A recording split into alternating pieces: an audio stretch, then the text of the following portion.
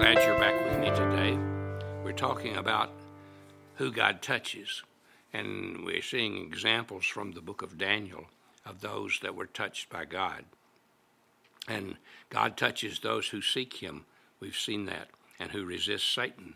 You see, there are three people involved in prayer: God, the man who prays, and Satan.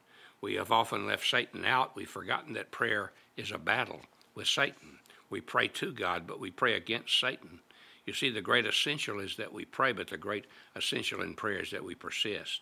Not because we have to convince God, but because we have to stand against the evil one who would hinder and delay our prayers. Daniel did that, and he received a special touch from God. I want you to see also God's purpose in touching us. We see something of that in these verses. He touches us first to raise us up. In Daniel 8:18, we read, "Now while he was talking with me, Daniel said, I sank into a deep sleep with my face to the ground. But he touched me and made me stand upright." Daniel was emotionally and physically drained, but God gave him the ability to have new strength because God touched him. God infused new strength into him. God gave him power that he didn't have. Many times in our lives, we're down, we're drained. Emotionally, we're spent. We've gone through some really tough times. We've been through difficult experiences. But God will touch us if we seek him, if we open our hearts to him, and he will lift us up. Psalm 40, the psalmist said, "I waited patiently for the Lord, and he inclined to me and heard my cry. And he brought me up out of the pit of destruction, out of the miry clay, and set my feet upon a rock, making my footsteps firm. And he put a song in my mouth." What he's saying was he touched me in a very special way and raised me up. Paul, writing to the Romans in Romans 8:11, said, "If the Spirit of God who raised Jesus from the dead dwells in you, he who raised Jesus from the dead will also give life to your mortal bodies through his Spirit who dwells in you." I believe that speaks of the fact that because we have Jesus in us, he's eventually going to raise our physical bodies and make them new. But I think it refers to more than that. I think it means that because Jesus by his Spirit lives in us now, he will raise us up and he will give us strength even when we're down, when we're drained, when we're emotionally spent. That second, he touches us to give us illumination and understanding. Sometimes we're just dull of hearing and dumb of mind. Sometimes we just can't perceive or understand spiritual truth, and the only way we can is by divine revelation. In Daniel 8:19, he said, "Behold, I'm going to let you know what will occur at the final period. I'm going to illumine your mind. I'm going to give you understanding." 10:14, he said, after he touched me, that happened. "I have come to give you understanding of what will happen to your people in the latter days." You see, God opened up the mind of Daniel that he could understand truth and he could see into the future. The Holy Spirit is our illuminator. He is our teacher. We can have his touch upon our lives. Third, he wants to touch us to enable us to speak. In Daniel 10:16, he says, "He touched my lips, then I opened my mouth and spoke." Daniel couldn't even speak, but when God touched his mouth, he gave him the ability to speak. God teaches us, God touches us so that he will be able to speak through us. You see, God is looking for a voice. That's what John the Baptist said he was. He said he was just a voice crying in the wilderness. But he was God's voice. God took his voice and made it his voice, and he spoke to people through it. And you see, it's not our eloquence, it's not our ability, it's not how great a speaker we are that matters. I think it is simply acknowledging that we allow God to speak through us. Isaiah had that problem. God was looking for somebody to speak for him, and the prophet said, "I'm a man of unclean lips." And one of the seraphim flew from the live coal on the altar and touched his lips, and he was touched after the divine touch. Isaiah 6 says he went to speak for God. You see, because he was touched, God touched his mouth. God gave him ability. First, God cleansed him. There was a cleansing touch. That's what many of us need. And then there was an empowering touch.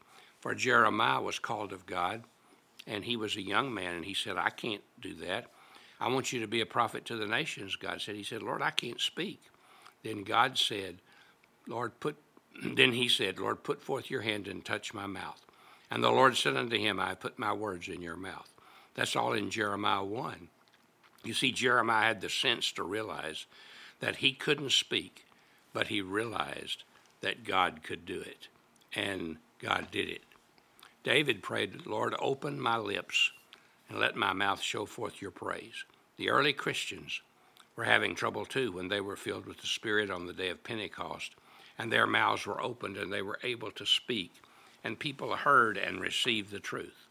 You and I need a touch in our mouths, in our tongues, so we can speak and share the message.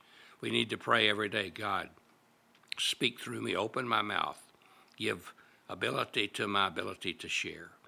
Then fourth, he touches us to strengthen us.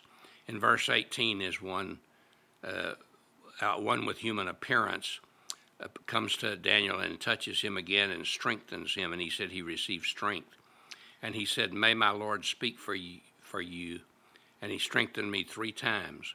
He speaks of that 3 times in 2 verses. He speaks of the strengthening that comes when we're touched by God. We need to be strengthened spiritually because we're weak, and we need to have God's infusion of strength every day.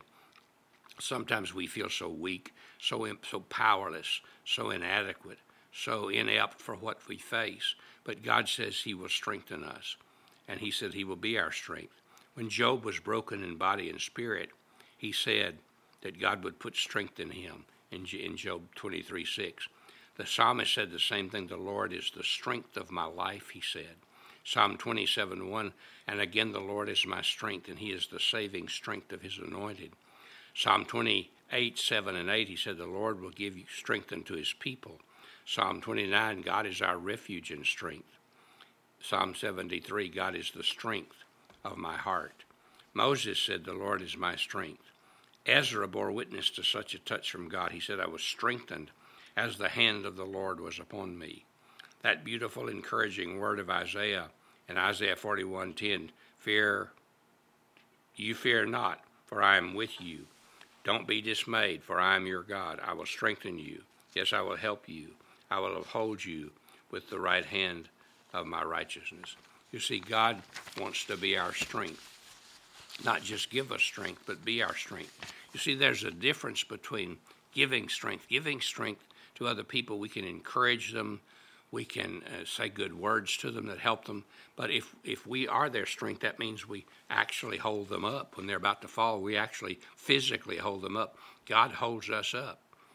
Maybe right now you're facing temptation that's just overwhelming, and Satan's really pulling at you. He wants to be your strength. Call on him.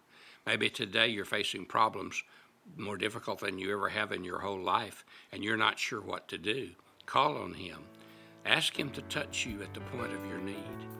And that's the touch of the Master's hand is an amazing thing. People don't understand it. People can't figure it out. But God knows if we allow him to touch us, and we know when we're touched. God bless you. Have a great day.